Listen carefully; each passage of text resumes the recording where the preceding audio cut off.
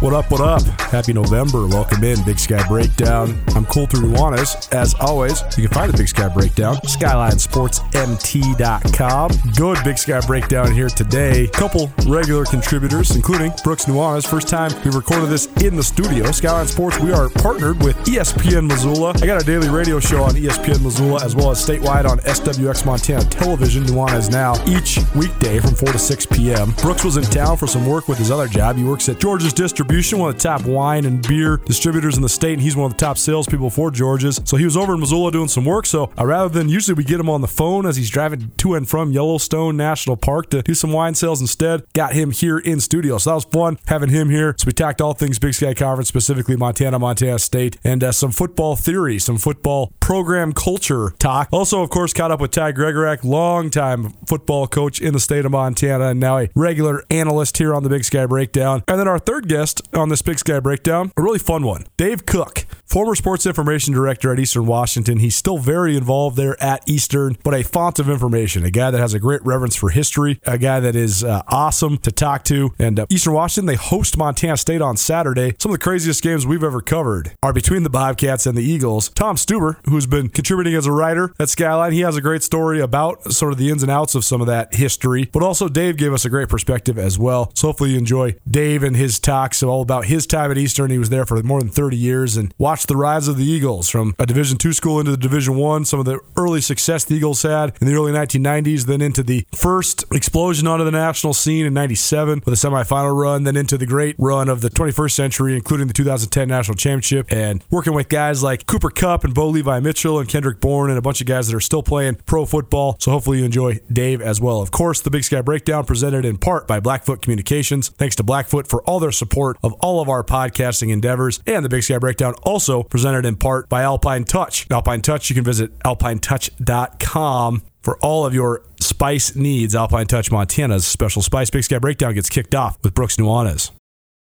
Brooks, we're kind of brainstorming on what to talk about on this Big Sky Breakdown because Montana State's coming off of a bye week. And for as good as the Cats have been, I think the fact that they've been just steady makes it not as good of fodder for podcast and or talk radio. I said this on Nuanez Now last week. Montana State literally doesn't turn the ball over. All they do is force turnovers. They don't give up sacks. All they do is sack the opposing quarterback. You can't run on them. All they do is stuff the run. They have, by my estimation, probably 7 of the 25 most talented players in the league, maybe 8. And because they've just been good, really not any crazy coaching decisions or flat outings or anything like that. It's just been start to finish. So they aren't that volatile, therefore not that volatile in terms of the conversation. And then the Grizz, they have like everything you possibly could have going against them yet they keep winning, but it's not pretty. So we're kind of just stuck here on the first week of November. But the good news is the 2 games that we had circled on the calendar starting at the beginning of the year, Montana State at Eastern Washington and then Montana State at Montana, remain upcoming. It's a lot to look forward to. We're going to get into the upcoming matchups in general, but it's been a weird year, right? I mean, we started out the year with Montana beating Washington and Montana State taking Wyoming down the wire. We're sitting here thinking these two teams, this is going to be 1 versus 3 in Missoula on November 20th. It actually still might, because if Montana just goes and gets 2 road wins and things fall ahead of them, I don't think they're going to get up to 3, but they could definitely get back into the top 6. Montana State's at 4. If they beat Eastern Washington, they're going to stay at the least at 4, maybe into the top 2. Who knows? But we still could see all of that. I think that the main point here is that I think that during the time off, we just forgot just how long football seasons are and the ebbs and flows of a football season. But it's weird. Here we are, the beginning of November, and I'm not saying there's not a lot of excitement. There's still a lot of excitement, but there's just not a lot of diagnosis for us to do until we see some turning points here as the season progresses. Yeah, now Montana State actually gets, they had the challenge at Weber, which they come away with a narrow victory, and then now they get to, play Eastern Washington, who has been lighted up, man. I mean, Eastern's played really well, but then Eastern loses to Weber. So the league, it's top heavy like we expected it to be. The top 4 or 5 teams, we'll call it 4 teams, are good. They're all going to be playoff, teams that make the playoffs, I imagine, especially what the schedules kind of look like for each down the stretch. But you talk about Montana, the hard part for Montana right now is that they need answers. And I don't know if there are any. So what does that look like? How do you motivate your guys to to play better. That's all it's going to come down to. And, they're going to have the effort. So that's what I want to ask you about is playing better doesn't necessarily mean play harder. I think that's actually what is the crux of Montana's entire issue right now. It's point blank not debatable that they're hurt. Right. It's point blank not debatable that they're young and they have an old coaching staff that's never coached young guys. But I think that the remedy and the elixir that they're trying to provide themselves is that just go as hard as you possibly can. Well, sometimes going as hard as you possibly can gets you 12 penalty flags on a Saturday. It's like Danny Sprinkle, Montana State head basketball coach, always said. You can sit here and bitch about the state of society, or you can embrace it because you can't change it. It ain't changing. Bobby Howe can say he hates targeting calls all he wants. And he can say he wants the rule to be changed. And I agree with him. But it's not changing right now. It's not changing in the next month of the season. So therefore, then you can't have targeting called against you every game. But there's a whole bunch of other things. But you're right. I mean, sometimes going hard does not necessarily mean playing better, right? It doesn't. No, it does not. And I think in some units it can. And I think that's probably where Montana should turn, as we think through this thing is you got no running backs, got no quarterbacks are hurt, got a freshman in there, got a freshman over there. Maybe that's not the answer for any of it. Maybe the answer is that you have to start winning games with big special teams plays. Right. Maybe it's that, that pump block unit needs to go get one. And that's, a staple of the University of Montana program, but also it's a great way to motivate and also catch a spark on any level of any sport is to get an auxiliary player to make a play. Takes some of the pressure off of the stars that are clearly feeling the pressure. Montana needs to figure out some balance on offense as far as maybe slow it down a little bit. How do you do that, though, if you have a very average offensive line with no depth and no running backs? A lot of different ways. Maybe huddle. Maybe huddle. Maybe take a snap under the center. Maybe like when I draw up the tight end button hook, where you run a tight end 3.5 yards past the line of scrimmage, and they turn around and you throw it to their face, and you stick it right in the face mask. And you look, 3.5 yards, running play. They run the little 6-yard button hook to the out about as much as anybody on the earth. I'll tell you that. Right. And I think that the state of the Montana running game is quite clear. I would probably run it less, right? That makes sense. Maybe just run it a little less. Maybe not 24 carries for the 165-pound converted high school quarterback. Yeah, maybe not that. That doesn't seem like the best idea to establish the run there. So, I think that Montana should switch up their tactic as far as like you're saying, Colter. I think, I think slowing it down and keeping it in front of you is a really good motto for them in the next 2 weeks. But I think they're both get-right games, which I think the Grizz are probably in a lot of ways lucky for. The way that the schedule plays out is they've played most of their tough ones. And when we get to Cat Grizz, we'll break that down in perpetuity. But the fact that they have 2 get-right games on the road, as you mentioned, get out of Washington Grizzly, get out of Missoula, just hunker down with just your team and your units and maybe back against the wall, world's against us, that whole 9 yards of playing on the road in general. I think it's probably positive at this point, the turning point of the season. And the Cats, man, as you said, as steady as it gets. Hopefully they don't get bored by the monotony, and I don't think that they are. That's really interesting, right? I mean, Coach Vegan over there is about as steady as it gets, but he's surely not some fire and brimstone motivator. Sure. You just don't want to go into an Eastern game and get down 17-3 and be like, well, we'll just stay steady here. That might not work either. So I think it's not. Yeah. It's a big turning point for them. I mean, this game it's their whole season. It's also the league title. I've been thinking about this, though. How about this theory? I think for so long there was this huge perception that you have to be so jacked up and ready to go into these big rivalry games. I don't think kids are wired like that anymore, man. I know that I'm a hater. I don't think kids can handle the pressure. I think it's 10% of kids can actually handle the pressure. 90% cannot and will not. They will fold. There's nothing you can do. That's why I think that the Washington win for Montana is one of the worst things that ever happened to them, because then the spotlight just beat down on them, and how do you top that loss? And you're trying to play like the number 1 team in the country, and then you get hurt, and you can't, and then 6,000 less people don't show up to Washington Grizzly Stadium when Southern Utah's in town, and you're wondering, like, does our own fan base even hate us? Like, all the commentary about our team is that we're not any good, even though we keep winning, and I think it just makes you crumble. I guess what I'm getting at is you're either winning. I think that teams either win now based on consistency and expectation or fun, and I think that Brent Vegan has the first one, and I don't know what Bobby Houck has when it comes to either of those things. He does have expectation. Coach Houck certainly has expectation. Not a lot of fun. I don't think Brent Vigen has a lot of fun either, but I do think that Taylor Housewright and Freddie Banks do bring some fun. So I don't know. I guess what I'm saying is that NDSU never had a Jeff Choate or a Jay Hill as their head coach, and they've won 8 out of the last 9 national championships. They had a bunch of Brent Vigens. That might be the key to winning in college football this day and age. That's a really good take. I mean, I think that it's overwhelmingly true. To say it about kids is, I'd push back in the sense that it takes a lot of courage to run full speed head to head into another man. No question. So whether or not that has to do with how tough you are, or the mental stability of a kid taking on the pressure that we all provide, that we all put on top of them. We build a mountain for them to have to lay under. Sure. But I do understand what you're saying about the new age, and I talked to a friend of mine who's in the West and high up in the ranks of football, talking about the University of Wyoming and Craig Bohl and kind of that program, and is a guy like Craig Bohl's time short to be able to not only recruit but to motivate his style of program, where it's the spotlight's not on anyone, a lot like Coach Houck does. The expectations are high, but no one gets any credit. It's a militaristic style program. The buck stops here, don't pass it anywhere. Those guys may be short lived, but at Montana, I still think that the way that Bobby goes about the things can be very functional. But if stuff gets away from you like it has right now, and you said it, Colter, I mean, we've talked extensively that he kind of set it up with the biggest win in Grizz history. He said it, and then said the Grizz are number 5, we're back. He said things like that. The Grizz are back. We built this mountain, but that's a little bit of a snow cap on top, a little extra weight there, don't you think?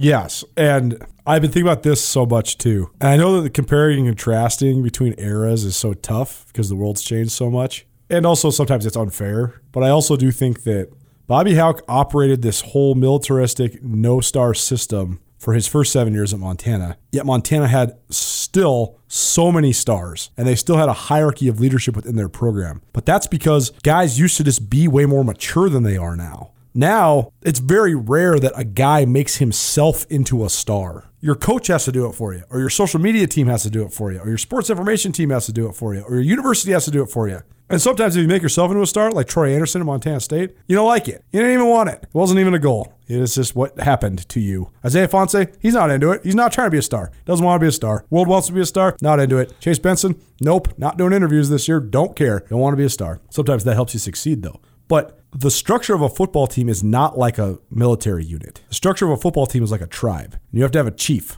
and then you have to have main warriors, and then you have to have soldiers after that. You can't have one general and then a whole army. You can when you have an unbelievable number of talented players. First of all, Montana and no one else in the country is in that situation because of the COVID year, because everybody had 3 recruiting classes stacked on top of each other. So you have 5 different types of freshmen. There's 60 freshmen on the Grizz. There's 60 freshmen on the Cats. I just think that it's against the nature of sport and football to not have stars. I don't think you want to have prima donnas. You don't want to have Terrell Owenses, but what does Brent Vigen do better than anybody in this league in terms of when he's talking about his team? He, matter-of-factly, without hyperbole, states the hierarchy of his roster. The guys that played when Chase Benson were out did very well. They're not Chase Benson because Chase Benson is better than them. He says that all the time. Right. That's important. We're looking at SWX Montana television as we record this right now. Byron Rollins was just on the screen. Byron Rollins is having a good year. He's been solid. He's been rotating in. He's getting a lot more playing time with Kyle Rigg out and Chase Benson missing the Idaho State game. But within the organization, everybody in the organization knows that Chase Benson is better. And that's okay because Byron Rollins is trying to play up to that level. This whole no one's going to be better thing is it's crazy. And more than crazy though, I actually like it in certain ways from an old school principle standpoint. But I think that it's not realistic for this day and age. You need your receiver to be a star. That's the point. He's the guy that's gonna what Bobby Houck's teams win based on momentum and huge energy plays. What's a bigger energy play? Bobby Houck can take so much credit for it when he's scheming up kick return plays and stuff like that. But more other than that, what's the biggest plays that Montana's scored always over the last 20 years? Deep shots to Mark Mariani or Sammy Akim or Samari Torre or whatever. Bombs. When's the last time we saw the Grizz throw the ball more than 20 yards down the field? It doesn't happen. So I don't know. I don't think that's actually even a culture thing. I think that's more of a matter of the coaches not trusting the kids. But I just think that it's short-sighted to try to operate outside of the spectrum of the society that we live in. I hear you. I agree with you. It's also very funny that I think that a lot of coaches, and I'm not speaking for Bobby Hauck. He's not here. He might have a opposite viewpoint, but you can run a player-run program and not be a player's coach. Right. You can. That's right. That's what Montana used to do, and now everyone's on eggshells, wondering if he's going to snap and rip your head off and not let you come to the press conference. And it used to be that in a really strong organization, the leadership sets up a structure for leaders to rise, and then the leaders run it all. I don't even think that that's happening at Montana anymore, in the sense that everyone just keeps looking to their left or looking to their right and wondering who's going to mess up next and who's going to take the wrath. And I don't even know if the wrath is internal, but like I say, like every now and then, Coach Hauck won't let a player come to a press conference as like punishment. Sure. And that's him stepping into the role of, well, now it's I make all the decisions instead of the leadership making the decisions. Right. And so this is what I'm talking about, is like when I was in college, guys would push back against that. And I don't know if guys do that anymore. Like now, guys sit there and look at Bobby every single time when they're going to answer a question. Right. Our good friend, Cole Burkos, used to come in there and say whatever the hell he wanted. And he would get in trouble afterwards that he didn't care at all. It's not trouble. You just got to just take like that someone's like kind of mad at you. It's not that big of a deal. Right. But that's also what coaches like Bobby Hauck want too, though. They want you to stand up to That's the whole point. That's and the whole point. Doing it right. No one's doing it there. It's just like the Travis DeCuire thing. Travis will always yell at you. And if you cower to that, it's over. If you go back at him, like that's why Syed Pridgett's like his favorite player. Yeah. Because Travis would yell at him and Syed would yell back. And it's like, sweet, sick him. Let's go get him. Right. And Ahmad used to do the same thing. Exactly. Ahmad Rory, same thing. And Michael Guinea could take it in a different way, but not necessarily push back, but show you with effort. And right. Yeah. You're like, oh, you challenging me? Great. I'm going to go backside dunk it. Totally. Like, it's true. It is true. And that's part of the nuance of coaching, right? That's the nuance of parenting. That's the nuance of life is to put little treasures and little challenges everywhere for people and let them find them on their own. I think that's kind of the whole point, right? But as you say, there's new age kids that may not get it quite the same, but it all with Montana, if there's not strong quarterback play and there's no, like you said, the offensive line has settled down settled in to be more or less average. It's really hard offensively to come up short and let a defense that's as talented as Montana have to try to carry the load. We saw them earlier in a game this year against Cal Poly score, I think, 4 times, not on offense. Right. And they only won by like 39-7. Yeah, they won by 4 scores. Right. It seems like that can also create a little conflict as well, and that's really hard to overcome because you can't pick up free agent quarterbacks at this level. Okay, let's talk about the upcoming game because it's we could talk ourselves in circles about the state of... We digress. Like Mike Kramer says, 26,000 people don't pay all that hard-earned money to go watch the Grizz lose. That's right. It's true. It's definitely true. The Grizz play at Northern Colorado on Saturday. UNC deserves a ton of credit. I was very critical of Northern Colorado, as were you, after we saw them in Bozeman. They looked ill-prepared. They had some talent, but like not really any idea where to go or what to do. Montana State committed. So this is the thing. You can talk about the Montana game against Southern Utah. Penalties, turnovers, whatever. Bobcats committed 4 either holding or personal foul penalties in the red zone and also committed 2 turnovers in the red zone against Northern Colorado and still won 40-7 because that's what you do when you're playing an overmatched team. That said, though, Northern Colorado does deserve some credit because they have gotten better. I think that they decided that they weren't going to win with the coach's kid playing quarterback. I think they decided they're going to have to win playing defense, and they have. They won 3 games this year, 3 more than I thought they were going to win, each one in which they scored 17 points. 17 points in each of their 3 victories. That's pretty amazing. So definitely not a rollover game as maybe some anticipated for the Grizzlies on Saturday in Greeley, but the game that most of the eyes around the Big Sky are going to be on. One of the games of the year. Eastern Washington hosting Montana State. I know what I think are the key matchups in this game, but what do you think of this game between the number 4 and number 5 teams in the country? I think it's Eastern against the clock. Right. It's good. I think if Montana State can muster up 38 minutes of possession, that they win, and they win the way they want to. Yep. It'll be so interesting to see what Eastern decides to do because I could totally see them come out and just run the ball 22 straight times. Right. How do you beat a really, really good defense? You just have to do something completely new, brand new. But do you? No. No, you don't. Not Eastern doesn't. Here's the thing about the Cats, though, is Their defense has been lights out. What if Chase Benson doesn't play? Right. What if Chase Benson and Callahan Riley don't play? But also, Montana State, has not played a team that throws the ball like Eastern. Oh, no. Well, there isn't because no one has, Colter. Right. No, I understand. But also, Montana State hasn't played anybody that throws the ball at all. Like Cal Poly tries to throw the ball a little bit or whatever. They didn't even do that in Bozeman. They ran the option instead. Freshman corners. Dylan McCaffrey threw 17 passes to the running back in the flat. That was the total number of their deal. I think he throws underhand. I could. Yeah, like the Weber State game, when they were throwing out the ball down the field on the very first possession, you text me, you said, "Welcome to Big Sky, young corners." Yeah, because these guys haven't been tested. Yeah, totally. But then Weber went away from that, and they let Montana State lure them into a boxing match, right. And then the Bobcats just beat them. That ain't happening with Eastern though. Aaron Best does like to run the ball more than his predecessors did, but they still got to do it. I mean, no matter what happens at Eastern Washington, they are going to make sure that Eric Berrier throws for 425 yards. Oh, for sure. Like they are. This is stat stuffing. The number one goal for Eastern Washington is stat stuffing for Eric Berrier. So, right. I mean, to me, it's like they might do something completely different, or maybe not. Maybe it's completely different for what the Cats have seen, and they just attack the perimeter. And my point being that I don't think that Eastern's going to come out and run the ball for the entire game. My point was that you try to go snag as much time possession as you can if you're Eastern. Because that is, I think, that what almost the only way the Cats are going to be able to do it, is that if they have the time possession. So Eastern, it wouldn't be that they're going to focus on the run, is that they're going to try to hold the clock. I mean, Eastern's averaging 52 points, Colter, but Montana State's averaging 33. Right. So in a sense, you don't necessarily want Montana State to have the ball a bunch either. I think that you try to mitigate that in some fashion. I do agree your kind of stat stuff. I do agree Eric Berrier is going to get off. I said this all week. Eric Berrier is going to throw close to 400 yards, or he'll throw for 300 yards and 3 touchdowns. Bare mint, it's sure. just this what's going to happen. Montana State hasn't had those corners tested. What does Simeon Woodyard and Eric Zambrano think when they've given up back-to-back touchdowns? Even though you're still in control of the game potentially. Like you have to be able to hang in there and deal with that. How big of a factor is it that they have no idea? I think it's a huge advantage. A huge advantage. I agree. But there's also... As of right now, Eric Zambrano in his head, like I interviewed him on Media Day. I said, what are you looking forward... Or I can't remember what I asked him, but I said something about playing corner in the Big Sky. He said, the Big Sky doesn't even know what they're getting. I'm the best cornerback in the league. And in his mind right now, why wouldn't he still think that? He hasn't got torched by anybody. Totally. Simeon Woodyard's been lights out good. I mean, those guys have been awesome. They've been awesome. I agree. They're awesome. Eric Berrier is a different beast, man. Absolutely.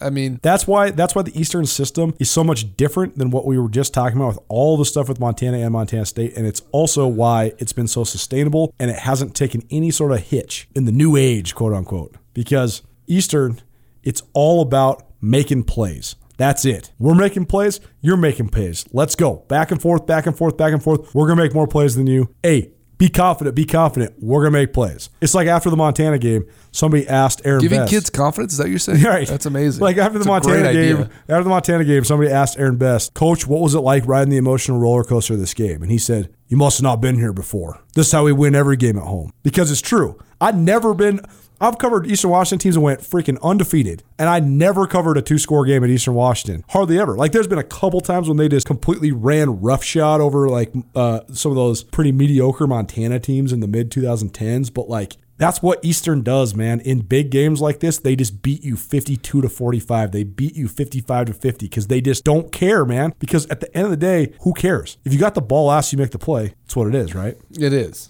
It's absolutely true, and I've seen a bunch of them as well.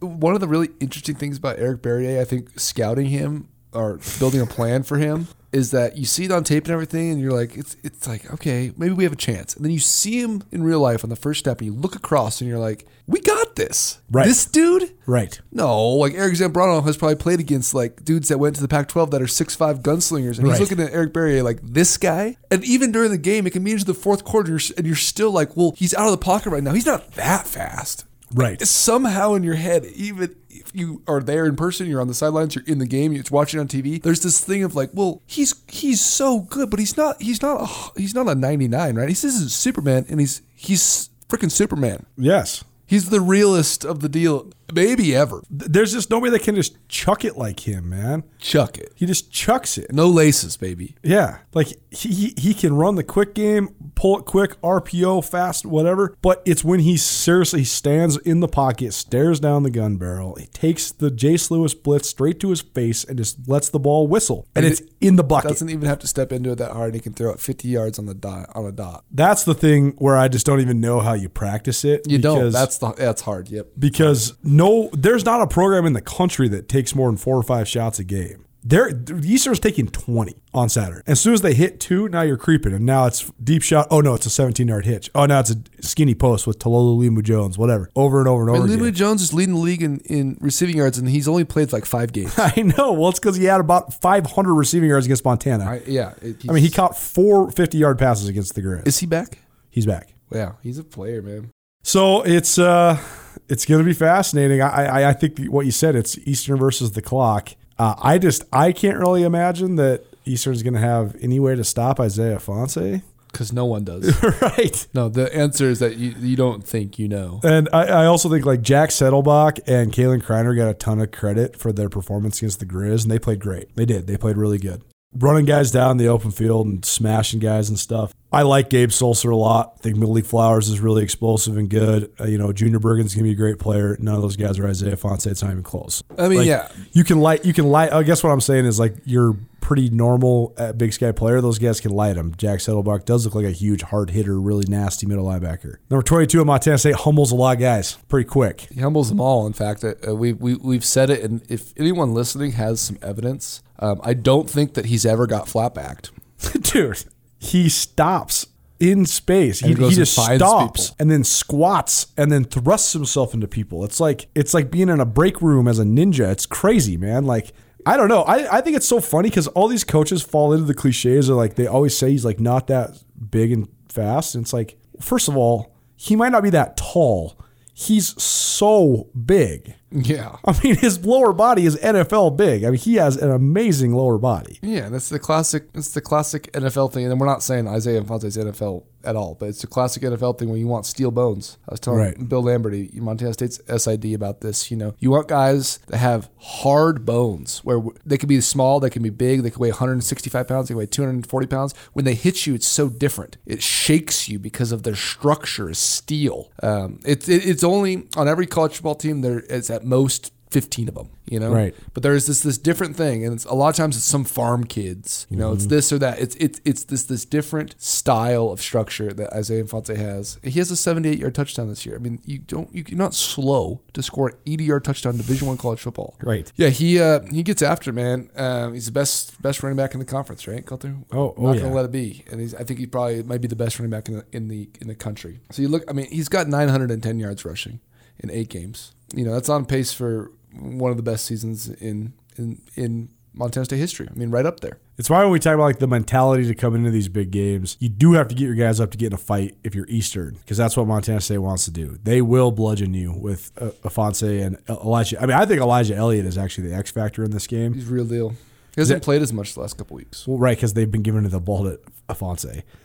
He hasn't played that much because against Idaho State had the ball for 43 minutes, and they gave Ifanse 20 carries. That's all your plays if you're Montana State. Oh, I was there. It was lovely. And then they, Matt McKay had to throw a couple sideways sidearms. That's the other key factor here for Montana State is they just got to get Matt McKay right. Matt McKay doesn't have to do anything besides not implode. Right. What I've been interested in is when he's not right. The answer when it's not going great, or to get him started, what's the answer been all year? Tommy Mellott. Well, yeah, but also McCutcheon. Throw the ball to McCutcheon.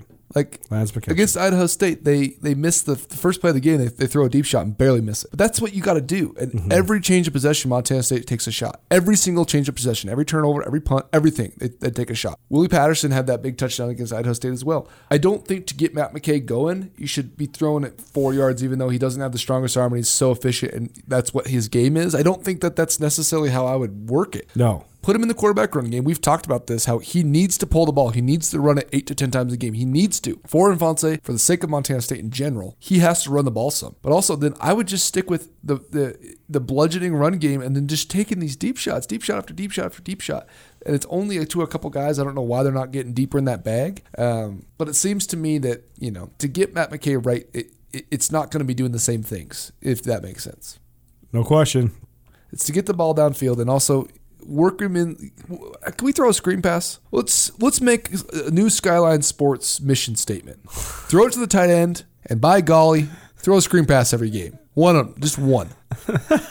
It's so funny. It's just so funny, man. College football systems, man. The overthinking is crazy. That's the biggest thing I think that football fans don't understand is that college is way more complicated than the NFL. Oh, my gosh. Like, what do they do in the NFL? They find the matchups that they're going to win at, and then they do that. Right.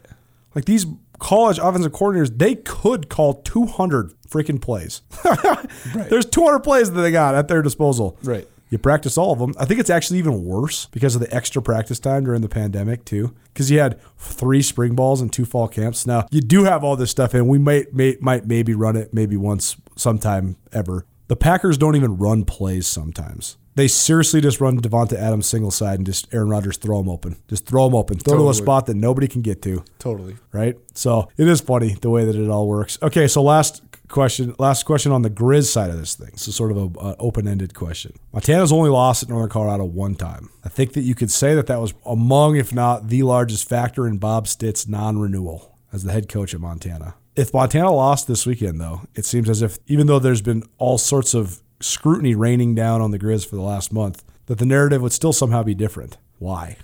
Well, they've built up a bevy of excuses. 60 freshmen. That's not an excuse. That's the fact, right? Right. I think a lot of people thought Bob Stitt had recruited poorly as far as the offensive line had started to regress, and you had 40 receivers on the field or on the roster. And what if the offensive line just has been regressed? The last first team all-conference offensive lineman for the Grizzlies was 10 years ago. That's crazy. I hear you. Let me finish. I think from the outside, or right now, the reason it's different is that if that were to happen to this Grizz team, Bobby Hauck could tell you why. Bob Stitt couldn't. More importantly, Bobby Hauck would tell you it's not okay, and Bob Stitt would tell you that it was. And that they're a pretty good team and it's tough to play on the road. That's the difference. Sure. That's the difference. Montana can't lose to Northern Colorado. I don't think it's actually possible. They can't. No, I saw them live. I actually promise you. I think that they could play their defense on offense. I'm not kidding. Oh, Dylan McCaffrey, I don't exactly know what class he's in off the top of my head. He's a senior. He's a senior. Senior? Yeah. Okay, so he doesn't have any more time to develop then. No. Because he needs some more. He needs some more. Yeah.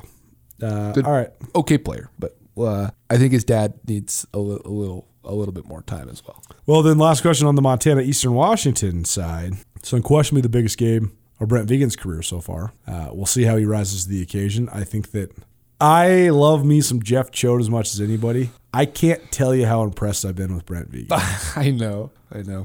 And when you talk to him, I said this on the podcast one time before, but somebody put it in perspective for me. He said, Choate just seemed like the coolest guy from Montana ever. He's from St. Mary's, Idaho. It's basically Montana, whatever. Like that's cut from the same cloth. That's the guy you hope you run into at the small town bar in Dillon. Like this Jeff Choate. That's what you want to talk to that guy because he's gonna have great stories, totally full of it. You love it. You eat it up. He's telling fishing tales, hunting tales, fighting tales. Everybody's got a story. It's like living in a mining camp. It's like our dad used to tell stories like this all the time. And so he's so familiar to people in Montana. So you just think he's so cool. And then you're the Bobcats. And even though objectively you've been the better team in the rivalry during the duration of the Big Sky Conference era, that's the facts, people. If you don't believe me, you can say all you want about the record in the Cat Grizz rivalry. The vast majority of the 70-plus wins that Montana has in that rivalry were before the teams were even in the same division, let alone the same conference. If you break down the Big Sky Conference era, Montana State's up 1 in the all-time record. And over the last 10 years, Montana State's up 6-4. So despite all that, though, there was still this lingering inferiority complex among the Bobcats, so they just loved the toughness that Choate brought. But then somebody put this in perspective. They said, don't think of Brent Vigen as anybody that's ever had anything to do with Montana, because he's not. Think of him as a dude from middle of nowhere, North Dakota, because that's what he is. And it's the truth, man. North Dakota. He's just helping you. When you're broke down on the road, he's going to come help you. But the lack of volatility is amazingly refreshing because we talk about these coaches. Oh gosh, man! Like these coaches are crazy, man. They're all over the place. The volatility is nuts, and Vigen is not. He's like the same all the time. Like you can say that's lame that he doesn't get all crazy during games. Well, he also doesn't get flags thrown on him and freak out on players and just admonish them to the bench for the rest of the game. I've never even noticed him in a game. Yeah, Jeff Choate would take over and literally start drawing plays in the sand. He'd be the offensive coordinator in the whole second half. Right. I mean, think about Willie Patterson's had 2 different times where he's fielded punts when the ball was clearly going to drop, or that like he waved a fair catch, he ran in front of it, then he like circles back around to get it, or like the ball's rolling down the field and he just like sneaks over next. I mean, dude, Choate's throwing him physically out of Bobcat Stadium if he does that. And Vigen, I don't even know if Vigen talked to him, The only time I ever saw Vigen get mad was when the streaker was running across the field and Charles Brown. He hates stuff like that. But it was more than that. He hated that Charles Brown just sweep kicked this guy, which was so funny. That's all to say. This is a huge game for Brent Vigen and Montana State, no question. But I also think it's a huge game for Aaron Best. And I was down on Eastern coming into this year, and I will fully eat crow on that one as well, because I was so interested to see what Aaron Best did when he didn't have a bunch of Bo Baldwin's players. That still remains a question because there is one Bo Baldwin guy left. There's a couple guys on this squad that are Bo Baldwin recruits, but the number one guy is the guy playing quarterback. So we'll see where we go from here. But I also think Aaron Best has settled in tremendously. I mean, you came in the studio and you heard the interview I was doing with him. It seems way more just fluid in his way of thinking and being, and I think his guys are buying what he's selling. I think they are. I think so too. I think they play hard. Yeah, they do play hard. They have a defined identity. Yep. I think that's it. Is you just have to know, like, how are you going to win this game? More importantly, it's like, how are you going to win, period. Eastern's formula for winning doesn't matter who you play. That's why they're so consistent. I think Montana State could take some lessons from that. But it's all to say, though, that I do think that Eastern versus the clock, the young cat corners versus the dynamic Eastern receivers are 2 huge matchups. I also think, though, can Aaron Best take one next step and truly affirm himself? He's a good coach. Can he affirm himself as one of, if not the elite coaches in this league? And can Brent Vigen as well? I think that the head coaching matchup is a pretty fascinating one in this ball game. Yeah, and it's hard. We always talk about when you haven't seen a player before. It's the same with coaches. It's sometimes hard to know how to scout and prepare for a team like Montana State right now if you're Eastern, because you just don't know what Vigen's going to do. You just don't have any sample size for it. He could do something new. He could stay as steady as he's been, and also could throw a little wrench in it and a couple new folds, especially coming out of bye. So yeah, it's a huge game, but I don't think Brent Vigen would even feel that the way that his demeanor is. He's one of the most interesting is the wrong word. He's a very, for lack of a better term, interesting person. I do enjoy listening to him talk. If you break it all down and you really, really listen to the nuts and bolts of it, he answers questions thoroughly and quite honestly, which is a positive aspect from our side of things, right, Colter? Yep. We'll see, because going on the road, the Weber win was a big one, but Weber's a little bit undermanned, especially offensively. So this is a whole different beast. And on the Aaron Best note, Aaron Best believes what he's selling. Exactly. His guys do though now. But the thing is, for a coach, has he been in the league 5 years? Is this year 5? Bo Baldwin left after 2016, so yeah, I guess this is his 4th season, 5th at the helm. 5th year, right. It's not surprising to me that, guess what? When you step into those shoes and you start talking and pitching and getting up in front of the team, you've never done that before. So sometimes you don't even know if you believe yourself, right? I mean, and so I think he does now. And that's such a huge level of confidence that he's always had a lot of confidence. He's always been a fast talker. He's always a guy that can motivate. But I think now there's a little bit more of a wholesome nature, or it's an all-encompassing nature of confidence that comes from him that has always been within the teams. But I think he's feeling it now from himself, not just from being part of the Eastern program. That's a huge step. Part of it comes down to his staff, too, because it wasn't only that he had, like, that the team he took to the national championship game in his 2nd year had 28 seniors that were all recruited by a different head coach. Right. But then that whole staff was also Bo Baldwin's staff. Of them, right. Because Bo Baldwin didn't take a head coaching job. He left for a coordinator job. So then all those guys stayed, and then they all left for no other reason than you just strike when the iron's hot, right? Like if you're Jeff Schmedding or, Bodie Reeder, the coordinators, whatever, Nick Edwards, you take the better job, the more lucrative job, I should say. And so I do think they have some more continuity within their coaching staff as well. Big Sky Breakdown presented in part by Blackfoot Communications as well as Alpine Touch. Good stuff, man. Good having you in studio. Yeah, it's always fun. This is a crazy time of year. Like you said, when you take a little bit of a season off, Montana State certainly did. It's a long year. Oh, yeah. A lot can happen, and there's still, another full 4 or 5 weeks left in this thing, especially heading deep into the playoffs. It's been good so far. At Blackfoot Communications, our mission is to connect people, businesses, and communities to their networks in Montana and beyond. Through Blackfoot sponsorships, local ambassadors, and public programs, we support initiatives such as the Emergency Broadband Benefit, fiber deployments, and community events. For information on our commitment to improving our communities with fast, reliable, and secure internet access, go to blackfootcommunications.com/news.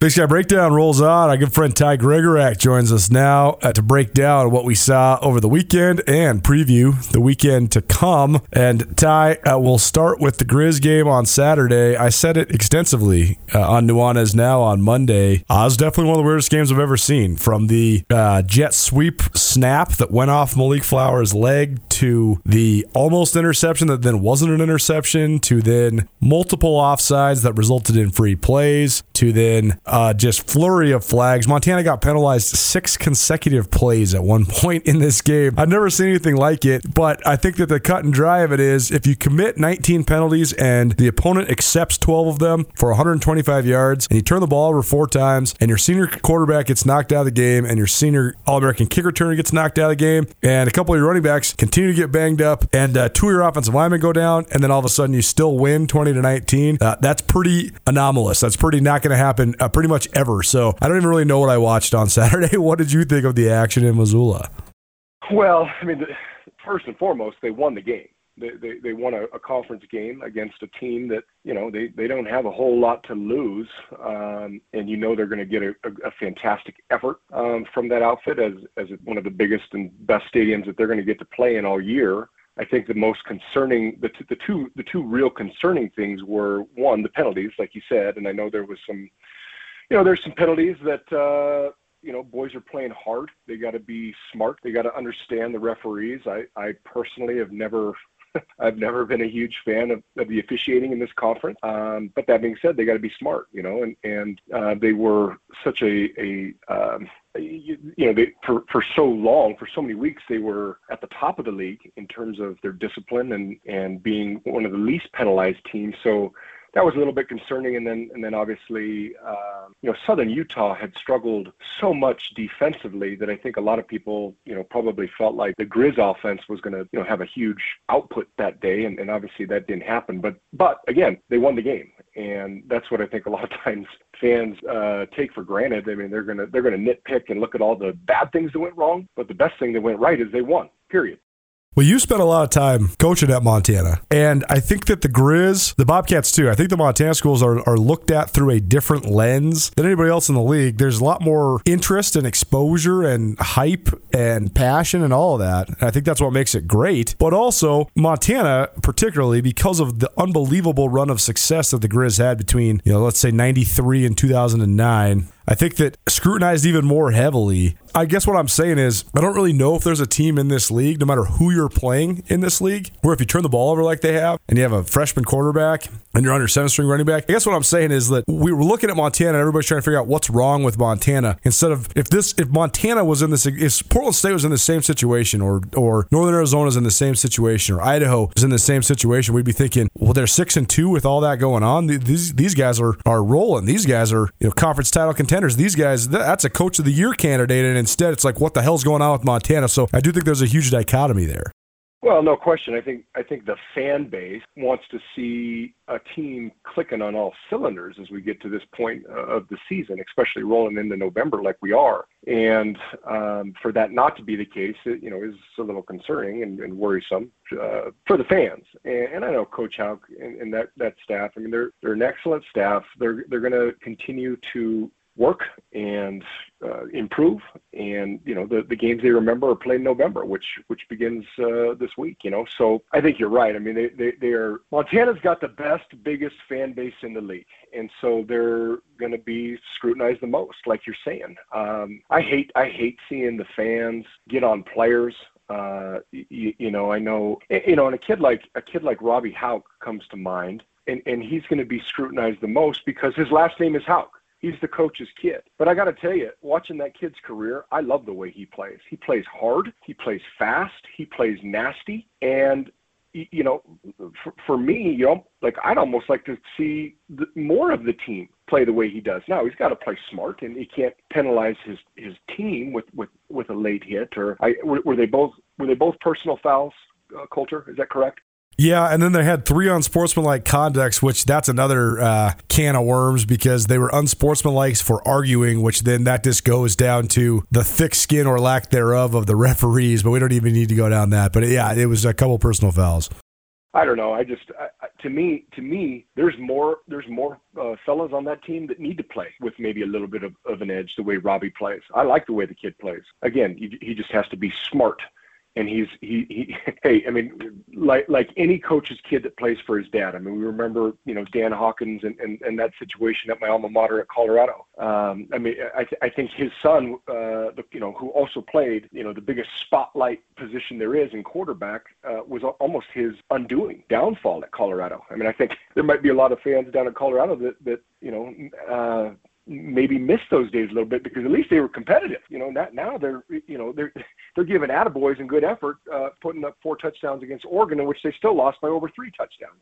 So again, they won the game. It probably wasn't as pretty and clean as it should have been. I know there was a lot of factors. I know from what I see and what I read, there is a lot of injuries on that team. You never want to use that as an excuse, but they won the game. And now we're into November, so last question on the Grizz. They head to Northern Colorado. Northern Colorado actually has improved a lot. I was pretty critical of Northern Colorado when they came to Bozeman. I thought that they looked pretty unprepared and pretty listless. They didn't have a lot of snap to them. They've been better the last couple weeks, and they almost took Sacramento State out this last weekend. As you know, Ty, there's some trips in this league where the trip is really tough, not because there's a bunch of fans, because there's not a bunch of fans. And that's a weird thing when you go from playing in front of 25,000 to 3,000 or however many is going to be at Nottingham Field on Saturday. So where are we at just overall with the Grizz right now heading into November? Well, you're right. I believe it's Nottingham Field, if that sounds correct. That's right. I think that is a tough place to go just because it is BYO, bring your own energy, because, I mean, they'll get a lot of parents, and Montana actually has a decent fan base down there that will make the trip up north to Greeley. But you're right, because I was at that game here in Bozeman, and they did not play a very clean game. They were kind of all over the place and trying to find a rhythm on offense. I mean, they could barely connect on, in the screen game.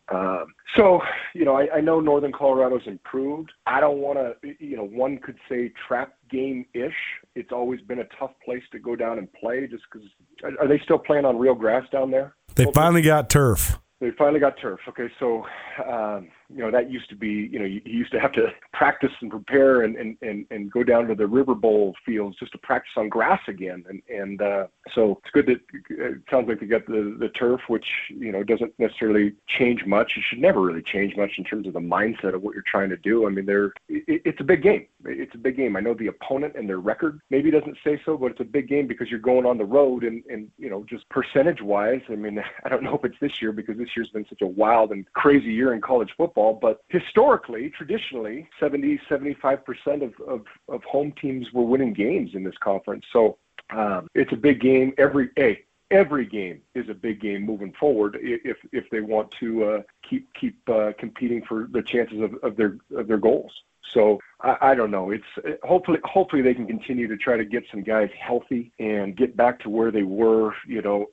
I mean, I was thinking about it. I was actually talking to my wife about this. It seems like they're just not the same team as they were when they went into Cheney and fought tooth and nail and then ended up losing a very good game. It's so true. I know that they lost the quarter. Yeah, I mean, they just okay. So you start with the quarterback position. You lose your starting quarterback, a veteran leader, and that's a big loss. But it just seemed almost, hindsight 2020. But looking at that game now, it was almost deflating in a way. And then to have the long trip home, and then to go out and kind of struggle the next week against Dixie, and then the loss against Sac State, and they just got to find their rhythm again, because they had some rhythm. You look at the first month, a little more than a month of football, you're going, wow, this is a fantastic looking Grizz football team. And now there's a lot of question marks. I still think they're. I mean, they just regained. I think they're in the top 10 again, number 10 team in the country. That's right. And kind of how you started you started, my friend, is most fan bases, most programs would be rejoicing at 6-2 and number 10 in the country. And, the Grizz faithful they have a lot of question marks. And I just think if hopefully they can go down on the road, weird environment to play, and go play a really crisp, clean, tough, edgy football game and get out of there with a win, then, the next few weeks set up nicely for them. I mean, they still have everything to play for. It is an interesting dichotomy because sometimes I feel like the shadow of Montana and the way that it looms has an effect, and in some ways a pressure-packed and potentially even detrimental effect on the entire athletic department. And you saw it with the Lady Grizz too. I mean, trying to become what they once were. I mean, sometimes the past overshadows the present and the future. So it's certainly a fascinating dynamic and something that's very interesting to talk about. Let's talk about the game Saturday in Cheney. Montana State coming off a bye. Eastern Washington coming off a bye. This is number 4 Bobcats at the number 5 Eagles. Eastern coming off a 35-34 loss to Weber State at home. A lot of trickeration in that game. Jay Hill, Weber State head coach, dialed up 3 fake punts to get that thing done, and Eastern's defense gave up a couple big plays. But to me, Ty, there's a whole bunch of different matchups in this game that I'm looking at, but more than anything, it's Montana State's run game. Can Eastern have anything for Isaiah Fonse, or is Montana State going to dominate on the ground and control the clock? And on the other side, Montana State's young corners have been one of the pleasant surprises of the season across the league. But that said, they haven't played anybody that throws the ball even close to like Eastern Washington does. So what's your initial thoughts on this matchup on Saturday at the Inferno? Something's got to give. And kind of what you were just saying, you got the highest output offense in the FCS. I mean, in particular the Big Sky. But I mean, when you're averaging 50 points a game and over 600 yards of offense, and a lot of the time you haven't even played your dudes, into the fourth quarter, or at least late in the fourth quarter, you've got a defense that statistically is the best in the conference right now in terms of what they're giving up a game points-wise. I think that in games like this, when I say something's got to give, look for a special teams play. Look for, Eastern's kind of always been known in these big games to have something up their sleeve in terms of a trick. I think it's a fascinating matchup, and I don't know if anyone in Bobcat Nation would have believed that they'd be undefeated in conference going into November. They've taken care of business, against a lot of teams that they probably should have, just from a talent level. And now you've got a very talented outfit, led by one of the best, if not the best, quarterbacks in the FCS. A guy that is on track to go get the Walter Payton Award. I just think that this game probably is going to come down to maybe a big special teams play that can ignite one of these teams, and then like you said, the matchup between MSU finally playing a really, really good passing offense, and Eastern's got to go play the best rush offense in the conference. And so the rubber's going to meet the road at some point. I think it's going to be a really, really fun game to watch. It's going to be a fun game to follow. Both teams have, other than Eastern's one hiccup in league play against, again, Weber State's won the dang conference 4 in a row, and Montana State one hiccup on the road the very first game of the year. Well, 7 going into 8 weeks later, they haven't lost a game. So this game's got so much on the line for both these teams, and we're gonna know. Well, in theory, we should know a lot more about the way the conference is going to shape up here for the next 2 weeks remaining after this game, because something's got to give. Someone Eastern's going to get their second league loss, or Montana State will finally get their first league loss. So it will be fascinating to see how this thing plays out. Well, that's why sometimes where you start in the polls and then the draw that you get, if you're a Big Sky team, it determines so much. Like Sac State is undefeated in league right now, but they didn't start in the preseason top 25. They might go undefeated in league this year and still not be ranked as high. I mean, they might get up to where Montana's ranked right now, but Montana's ranked 10th because they got all the way up to number 2 after the Washington win, and even though they have the 2 losses, so there is some fracturing there in terms of where you start and then where you finish. But I also think that it's going to be interesting to see. When we were watching Eastern Washington and Montana in Cheney a little more than a month ago, I guess it was exactly a month ago, you could see some of the struggles of the Grizz offense. And I think there was a narrative coming out of that game that Eastern's defense played really well. I thought they played better than I expected them to, but also that was some foreshadowing for the struggles that have beset the Grizz offense for the last month since then. And also, I just think that the weakness of the Eastern Washington defense is against a power run game, against a team that can run true power and counter and outside zone concepts like Montana State can. But here's the thing. At the end of the day, this is all about players. And I think that that's where Montana is struggling right now, because I don't think they have, with the exception of Sammy Akim, an elite talent on offense, whereas Montana State has an absolutely elite talent on offense in Isaiah Fonse. They also have two elite players up front in Taylor Tuiasosopo and Lewis Kidd, and they have just an array of elite players defensively. But I think that everything inside the box, it belongs to Montana State in this game, but everything on the perimeter belongs to Eastern Washington. And so can those young cat corners hang in there? I mean, from your perspective, from a defensive coach, how do you get young guys like that ready? Because Eastern, they're going to do exactly what they're going to do. They're going to run Tololo Limu-Jones and Johnny Edwards straight up the seam, and Barry is going to chuck it, and you gotta make a play on the ball or you don't, because it's going to be a 60-yard touchdown if you don't. So how do you get young corners ready for this sort of aerial assault like Eastern has? These are the kind of games you live for. I mean, this is Eastern Washington, who in the last decade has been, one of, if not the, probably not the last 4 years, because Weber's won the last 4, but I mean, Eastern's still been a very, very good outfit. And so, I mean, that to me, that's what you're preaching is the proof's in the pudding. We've won 7 in a row. Now you get to go up against some elite talent in this league and get on a great stage to go do it. So I think defensively, you got to be not cautious about pressuring Barrier, because it's sixes. Now that being said, you want to hit him too. And so what to me, if I'm working with these guys, I'm looking at my D line and saying, all right, who most of them are extremely veteran players, and hopefully they can get a guy like Chase Benson, who I know that one Coulter Nuanez loves, and you know what? So do I, because he's a war daddy. I'm looking at my front four going, all right, boys, let's see what you got, because I want to try to get as much pressure on Eric Barrier with my front four as humanly possible, so that my guys behind you can play real good coverage on an elite skilled group like Eastern. Well, it would be an interesting one for sure. This is a pivot point in the Big Sky Conference season. Montana's got a huge one because they got to have it if they want to keep it going and set up what I think that we thought they were capable of at the beginning of the year. And then Montana State, even if they have exceeded expectations, they can remain in the driver's seat with this weekend. So that should be a fun one, and we'll be back at it next week on the Big Sky Breakdown with Ty Gregorak to recap all this. Coach Ty, thanks so much for joining us, man. Thank you, Coulter. Have a great rest of your week. Alpine Touch has been part of the fabric of Montana for more than 60 years. Decades ago, Russell Street started selling his touch of magic in whitefish. Years later, Alpine Touch's all-purpose seasoning remains a favorite. It's tailgating season, and there's no better way to spice up your grill before a Grizz game than with Alpine Touch. Go to alpinetouch.com now and use the checkout code ESPN10 for a 10% discount on your order. Alpine Touch is here to keep your mouth watering all football season. Alpine Touch, Montana's special spice.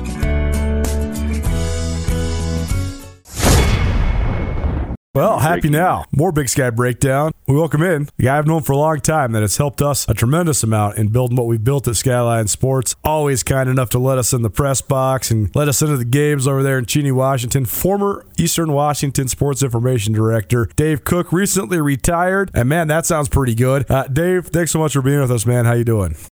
Oh, doing terrific. I'm not that old, so I don't go back to those old Grizz, Bobcat Eastern games back in the 50s, but I go back a few years for sure. Well, tell us exactly when did you exactly start at Eastern Washington? Well, I graduated from Central Washington, and you're familiar with Ellensburg, but we graduated from there in 85 and then was at Eastern for 1 year in 1985-86. And it was a great year for Eastern football. Made the playoffs for the first time in only their second year as FCS school. And then basketball won 20 games. And so I just kind of got hooked by it. Was at Idaho for 4 years as the SID there, but then jumped at the chance to come back in 1990 when I got married. And my wife's a teacher, so it just was better in the state of Washington for us. And 1990 to 2021, I was the SID, so it was a fun run for sure. So when it comes to football, then, did you work with Dick Zorns? Yes, yeah, and I love Dick. That back then in the 80s, we had a really small staff. There was basically an athletic director, an assistant athletic director, volleyball coach, kind of the primary women's administrator, then myself, a business manager, and a secretary, and that was it. So it was pretty thin, and over the years, as things have grown in college athletics and including Eastern, things have changed, and there's a lot more staff, but it was pretty bare bones back in the day. Well, it's interesting because so many of our audience, they know a lot about the modern history of a lot of this stuff, 21st century, but sort of that early FCS era of Eastern Washington from 85 to about, I guess when Mike Kramer first left from Eastern to come to Montana State, maybe not as much as far as being talked about, but what do you remember about Coach Zornes? Because talking to coaches from around this area and around the league, guys that have been around, they have a lot of respect for what Dick Zornes did at Eastern Washington. So what are some of your memories of him, and what do you think of just the way that he was able to sort of lay the foundation for what has been such a tremendously successful time in Division I for Eastern Washington? Yes. The best thing about Dick, though, is Dick was a player here in the 60s and then was an assistant coach. And so he had a history with Eastern before he became head coach in 1979, and so he had an idea. Plus, back when he came back in '79, there was a clear vision that the president and the athletic director were going to try to get Eastern into the Big Sky Conference. So he scheduled all the Big Sky schools. They eventually transitioned out of NAIA into a little bit in Division II, and then FCS, and it couldn't have worked out better. Dick was the perfect person. He's very energetic and very fiery, but he also had that energy to do that. Great rapport with the players. I think the highlight is they just keep getting highlights, but I ended up at Vegas this year when Eastern played UNLV, and there was just so many players from that era back to still support Eastern, and it said a lot about what Dick Zornes was all about. The quarterback in that 85, 86 era was Rick Warman. He lives down in Vegas, got all the guys back together. And, it was just a great time. Of course, Dick's older and doesn't get around as much. One of my major disappointments was 2018, or no, I guess maybe that was 2010. We were supposed to room together in Frisco for the championship game. I guess it was 2010, and he got sick right before and couldn't do it. And that was a disappointment because I've had great, basically 40-year relationship with Dick, and it's good to see him. Saw him at the last home game against Weber State last week too. The Big Sky Conference during that initial era when you first worked at Eastern Washington as well, a league that looked a lot different than it does now. It's still Idaho in the league for the first go-around, Nevada, Boise State in the league, Sac State, Portland State not in the league yet. Eastern was pretty new to the league at that exact moment. So what do you remember about just the Big Sky Conference in the early 1990s before some of the transitions started occurring maybe halfway through that decade? Well, I in that 85 year, that was my first real taste of it, and I remember Montana State's coming off that national championship, and that was such a great thing for them, and then later to hear, Mike Kramer was on that staff, and be able to meet Dave Arnold down the road and that kind of stuff was pretty exciting, but the 1984 or 85 Eastern team beat them in Bozeman as well, and so that was kind of a great win. They had wins over Montana in that era, wins over Idaho in that era, including the playoff win at the end of the 85 season. So that just made it a natural fit. Of course, Eastern wasn't allowed into the Big Sky in 85 or in the spring of 85 originally, but eventually got in 1987. And it's obviously, like you say, it's been a great fit. My early, back when I came back in the 90s, I was so in awe of what the Grizz were accomplishing. And then Dave Guffey, the SID there, and wondering, shoot, how can he go through 3 home football playoff games in the middle of the start of basketball season? And then in 2010, I found out real fast, when we had to host, 3 games, or had the privilege to host 3 games, because home field advantage in the playoffs means such a difference. And Eastern was real fortunate to get some high seeds. Even in 2010, have some other higher seed teams lose along the way, and so you get home games, and so that's probably going to be my biggest reflections is just how many playoff berths and how many playoff games we hosted. As a matter of fact, last year's road game at North Dakota State was the first road game for Eastern since 1999, I think it was. So it was just such a long road, during that decade of the 2000s. And now it's so great to see, Montana State having such great teams again, and then you throw Sacramento State with Troy Taylor in the mix. It's kind of crazy. UC Davis is pretty fabulous as well the last couple of years, and then Weber State. I mean, we knew they were going to come in here and give us a great fight, and that team was really excited after they beat Eastern 2 weeks ago because they knew they accomplished something special, and that was beating Eric Barrier at home where he was 16-0 as a starter, and then snapping Eastern's 20-game home winning streak. But, man, what a great league. Crazy. It's absolutely crazy. One more question about the 90s that I got to ask you about, because a guy that I almost even idolized because I just think he's such a fascinating human, and he's taught me so much about football, is the man that was the head coach at Eastern Washington in the late 1990s. That's Mike Kramer. And Krames, when you get him going, I mean, he is like a font of information. He's like a library in a person because of his reverence for history and everything that he remembers and the stories that he tells. And then you put it in this giant body with this deep voice, and he's like a movie character. But that must have been so fascinating to work as a sports information guy and facilitate media stuff for a guy like that.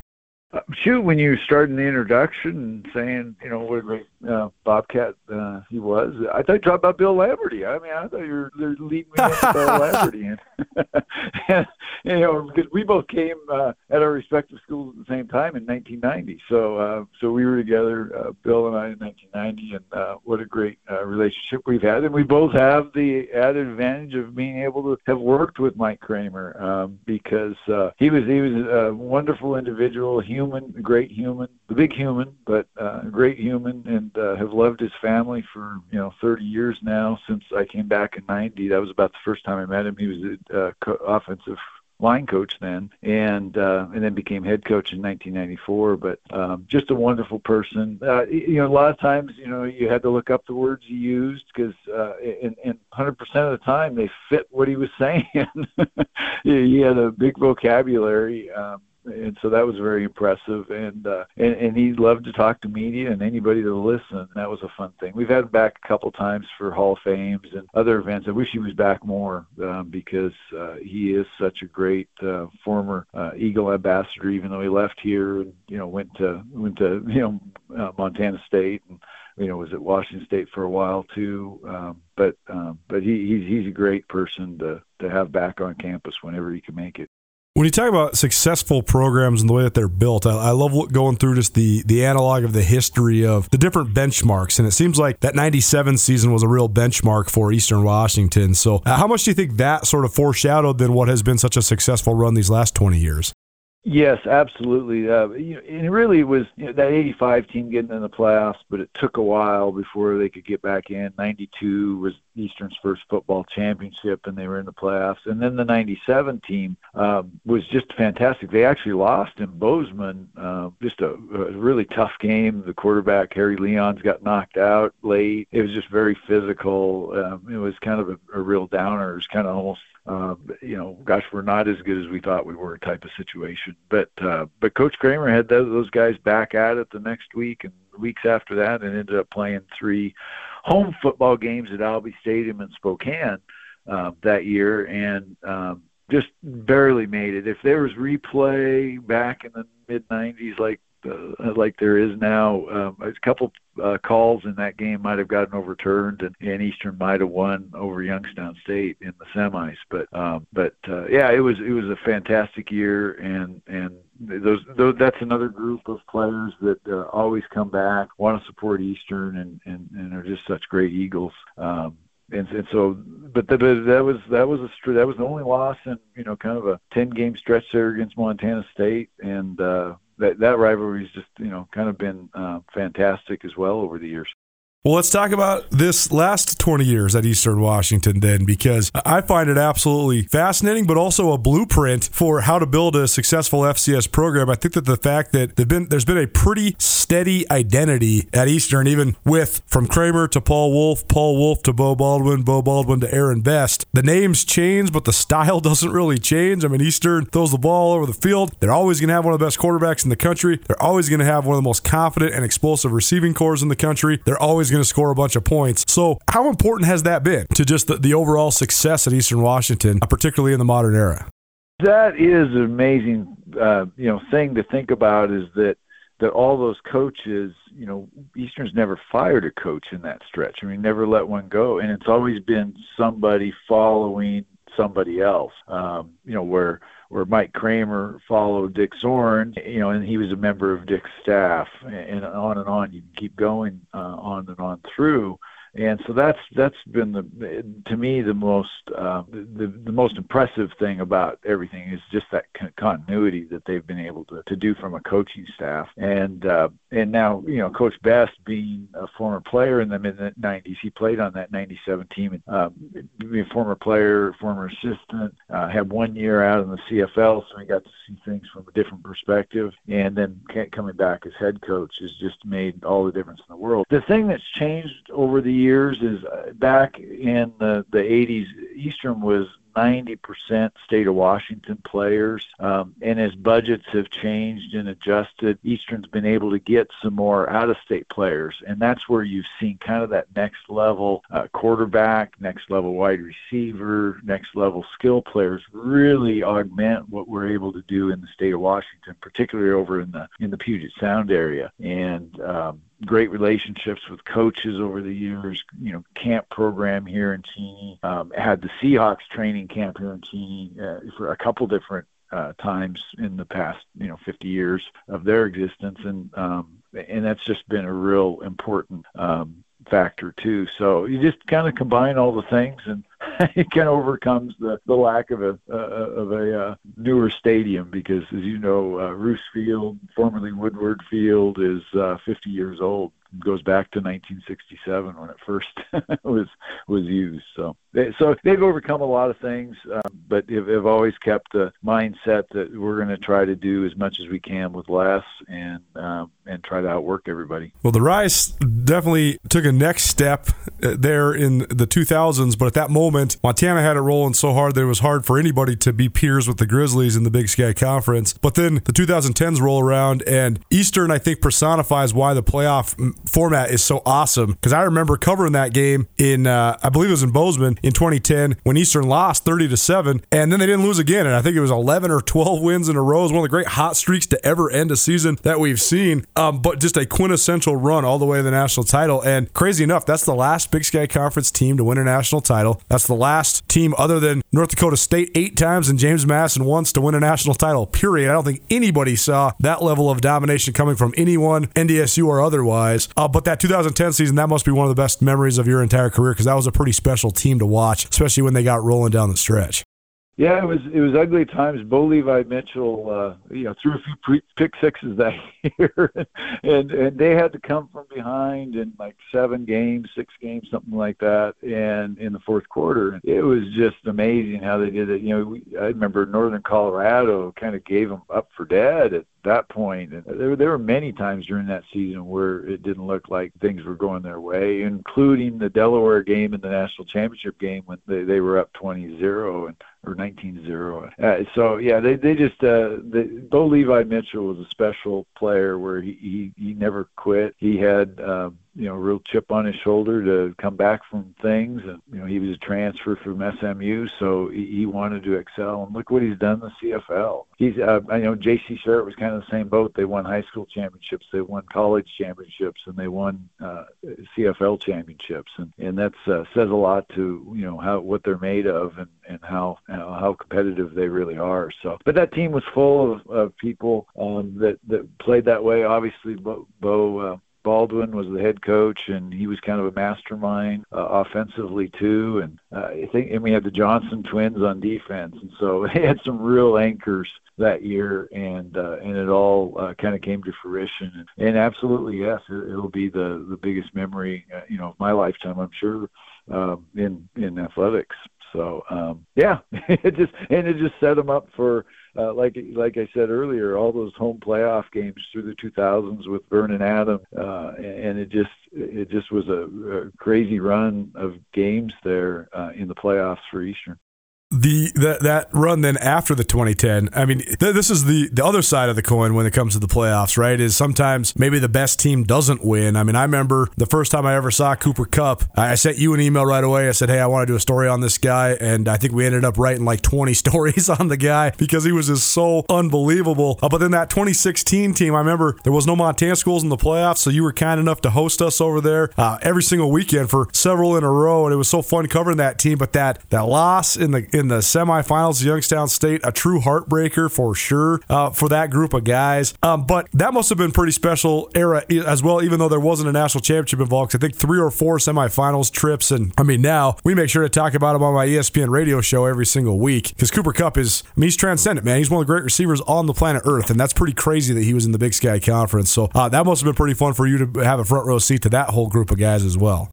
Well, I don't know if I've ever told you this story, but back when I was growing up in Yakima, my Sunday school teacher, when I was in kind of middle schoolish type thing, was Jake Kupp. And Jake had just retired from the NFL and came back and settled back in Yakima. He was from Sunnyside originally, and his brother played at Eastern as an offensive lineman, and so I've known Jake at least for years and years and years, and his wife Carla. So then all of a sudden, I hear we're recruiting Cooper Kupp out of Davis High School, and so then I took notice a little more, and man, he was a fantastic player in high school, great basketball player. They had a great basketball team with him kind of leading the way, and so he ends up here, and we could tell right from his first his first fall, as a redshirt, and then that following spring, how great he was going to be, and then the next year, his first year playing, was phenomenal enough for a senior, let alone a freshman. So yeah, they've provided a lot of memories. We've always had his brother Kettner come through here. His sister's now playing soccer at Eastern, and so we get to see his parents a lot. His parents are I kid with them whenever I see him. I says, you guys are the ones that need to be retired, not me, because you guys are the ones that falling around kids. And Kettner's now coaching over in the Tacoma area. Of course, Cooper's in LA. They've got grandkids now. Kettner just had twins, so he's got 2, and then Cooper's got 2. And so, no, I'm the one that shouldn't be retired. You guys should be retired. I think Craig Kupp, Cooper and Kettner's dad, says, yeah, I think my boss thinks I'm retired too. So yeah, great memories with the Kupp family, though, for sure. It's always funny, too, because as a sports information director, you're trying to get as much stuff out there as you possibly can. And your notes were so thorough and so awesome. But by the time Cooper Kupp was a senior, it was like you'd get the Dave Cook release, and it would be all about all the things going on at Eastern Washington, and then like 2 pages about Cooper Kupp. I know. It is just phenomenal, and it still is. I mean, gosh, all the things Eric Barrier's doing, I try to keep up with a lot of that for Monica, and then obviously Vernon Adams, what he accomplished in his time at Eastern. Yeah, it is hard to keep up with all those numbers and keep them accurate too. I mean, there's actually kind of a couple little glitches with the NCAA going to the new stat system that has so we have some differences with Eric's stats, and so but I just keep telling Monica, I said the ones that we have in our computer in our office are correct. Just go with those, and I guess at the end of the year we can sort it out with the NCAA. But it is just some phenomenal numbers that you just don't. It's funny when they're first broken, like Eric Meyer back in the mid-2000s breaks all these records for us and gets on some NCAA lists.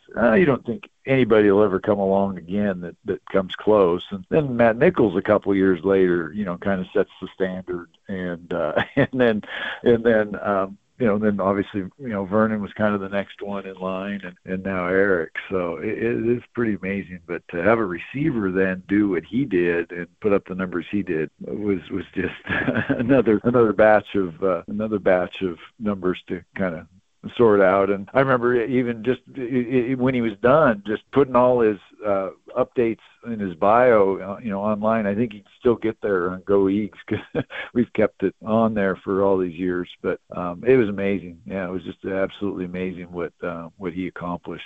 Is there anything you can point to as to why? I mean, it really is. When you actually look at college football, I would actually argue that it's unprecedented what Eastern Washington's done. I mean, I think they've had 7 quarterbacks that have been Big Sky Conference Player of the Year in the Big Sky within the league over the last 20 years. I think 5 of those guys were Walter Payton Award finalists. A couple guys won the Payton Award. By the way, Cooper Kupp is the all-time greatest receiver in college football history when it comes to the numbers, and he doesn't even hold Eastern Washington's single-season record for receiving yards. Brandon Kaufman does. How has Eastern been able to do this? I mean, it really is an unprecedented run of success, particularly when it comes to the offensive skill players. Well, I'm a true believer that there's Cheney's a very special town because there's not a whole lot else to do here. So you really have a chance to develop players. And if you do go into the big town of Spokane, it's 20 minutes away, and you're not going to sit in traffic like people do over in Puget Sound area.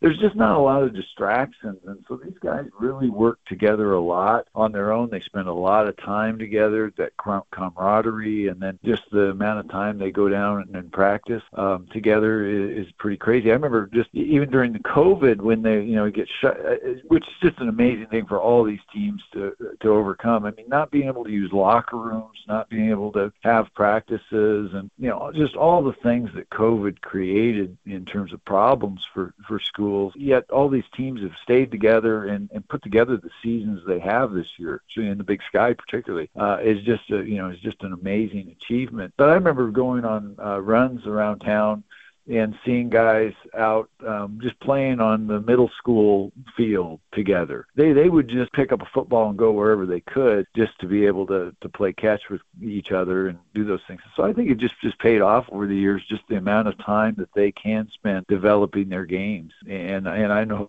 Cooper worked harder than anybody, both from a technical standpoint, but also from a leadership standpoint. And Bo Baldwin, mentioned, and preparing for games standpoint too. I mean, he watched as much film as he could. I'm sure he was in violation of the NCAA 20-hour rule many times, probably.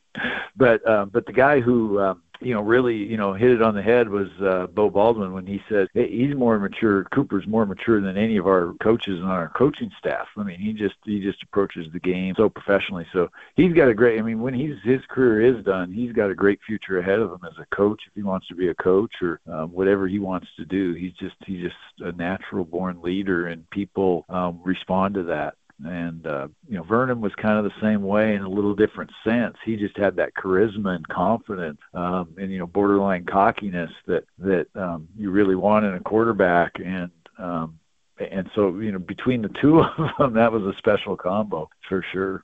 Well, last couple of things for you, Dave. It was interesting being over there for the Montana game. I can't remember who the reporter was because I think it was a new guy, a new TV guy in town, but said something to Aaron Best about, Coach, what was it like sort of navigating the emotional roller coaster that this game was when Eastern Washington rallied from down 21-10 to beat Montana 34-28. And Coach Best just kind of chuckled because he said, hey, you must not have been coming here for a little while because this is kind of how it always goes on the Red. And I think that's one of the most fun parts about covering Eastern is it seems like the identity of the program is all about making plays and just being resilient, bouncing back and just finding a way to win the game. And even though they've scored so many points over the last 10 or 15 years, it seems like it is always a back and forth. But I mean, man, if you were to ask me my top 10 games that I've covered in the last 15 years covering the league, I swear, man, I think 7 or 8 of them would include Eastern Washington. I'm just now putting the finishing touches on a story about that mid-2010s era where we saw the 52-51 in Bozeman. We saw the 55-50 in Cheney between both the Cats and Eastern.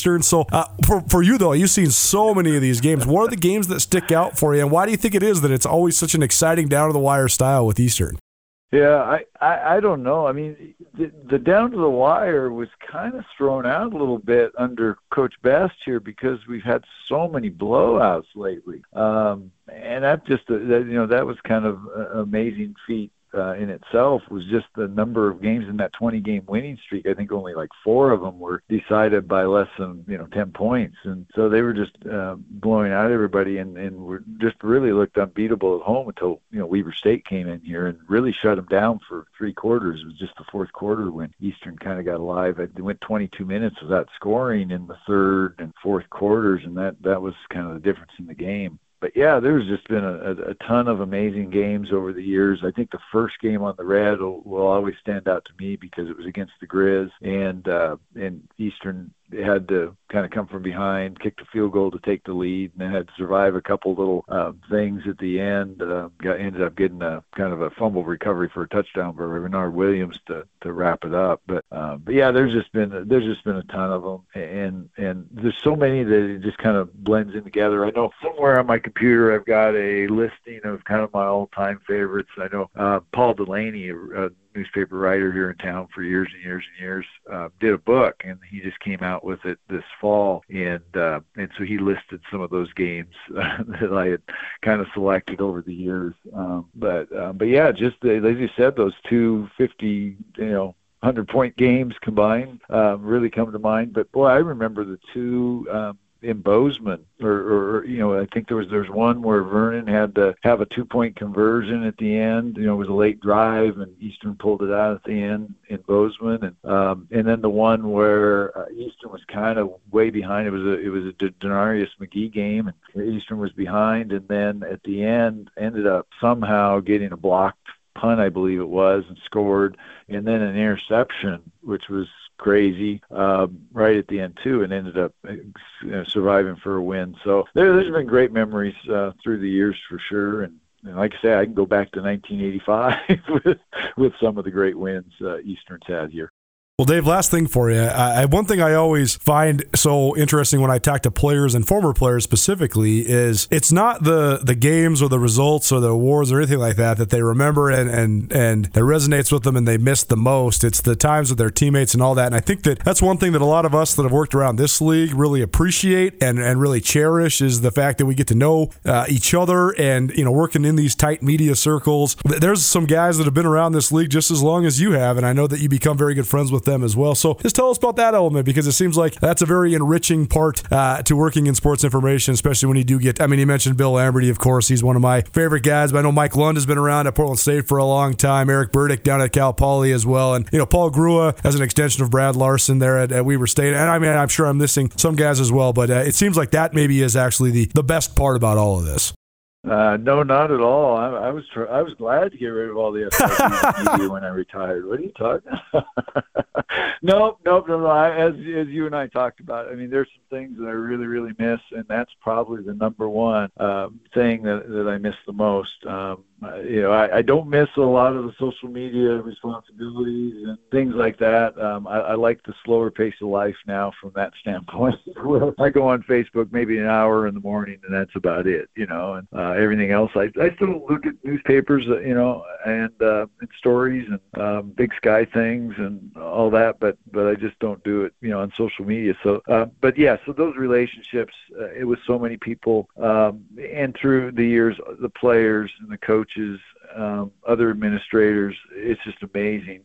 I was really, when I did announce the fact I was retiring, I was amazed by the overwhelming response. And gosh, in fact, one of the first texts I got was from Cooper Kupp, and this was really, really a neat deal for me, because I try to stay humble and try to stay in the background, and it's not about me, it's about those players and those coaches and those teams, and I'm just there to kind of facilitate information and interviews, but yes, great relationships over the years, and I miss that, and that's why I still want to hang around the press box. I was really fortunate to be able to kind of be the media coordinator of the post-game press conference stuff. So Montana game, I got to see yourself and others, and even during the game. But I actually kind of, the first game was weird, but now I kind of enjoy being in the stands as a fan. It is different after 40 years of being in a press box. It's definitely different. Get to see a lot of people that I've worked with a little bit, in terms of fans and people there. get to see them a little more than I used to, and so that's a real benefit. But yeah, no, we're really looking forward to many more years in this town and with the Big Sky Conference and helping Eastern and seeing a lot of people come through here. It's a thrill just to be able to be involved still. Dave Cook, one of the best in the business. Last thing for you, Dave, do you have any thoughts on this weekend's game? It would be good to see you again, a second trip to Cheney for us at Skyline, but what do you think of the matchup between two top 5 teams as Montana State comes to Eastern this weekend? Well, the one thing this week that it really stood out to me was, just Troy Anderson and what he's done and what that defense is like. And, going back a couple of years, I mean, he was quarterbacking against us. It's just the craziest thing. And then hearing Coach Best just talk about what a great football player he is, no matter where he plays, no matter what he does, is really, really in awe of him and really have a lot of respect for him and as well as the whole team. But yeah, it could be a barn burner. Who knows what it's going to be like. I just, the thing that scares me is knowing that Eastern gave up 34 points or 35 against Weber State and ended up losing that game, and Montana State only gave up 7 against them. So it's going to be a real challenge to keep Montana State down and then, score against Montana State as well. So it's a good one. And the other thing about Troy Anderson, I think I read that he was a National Football Foundation finalist. He is, for the Campbell Trophy. Yeah, and I would say the highlights for me were always like a Cooper Kupp and some of the other players we've had come through the years, earning those academic All-America type of honors. And Spencer Blackburn, just a couple of years ago, ended up being a finalist for the National Football Foundation Award, and he went back to New York for the dinner. This was pre-COVID, obviously, and went back for the dinner, and to see the pictures of him in a tuxedo were pretty funny, just because you're so used to this center who's always gruff and tough, and see him in a tuxedo was pretty impressive. So all my best to him too on that honor, because you had mentioned it. I mean, the honors and things that the athletes get are great. It's just our way of helping, nominate and do the legwork to get them honored for all their hard work. And so that's really gratifying. I'm sure Bill Lamberty's in the same boat, is feeling pretty gratification from Troy's accomplishments in that end as well. Well, Dave, this was awesome, man. Love hearing all the memories. We really appreciate you taking so much time, and you're welcome back anytime here on the Big Sky Breakdown. But look forward to seeing you on Saturday. In the meantime, have yourself a good week. All right. Yeah, I'll get back to my day job now.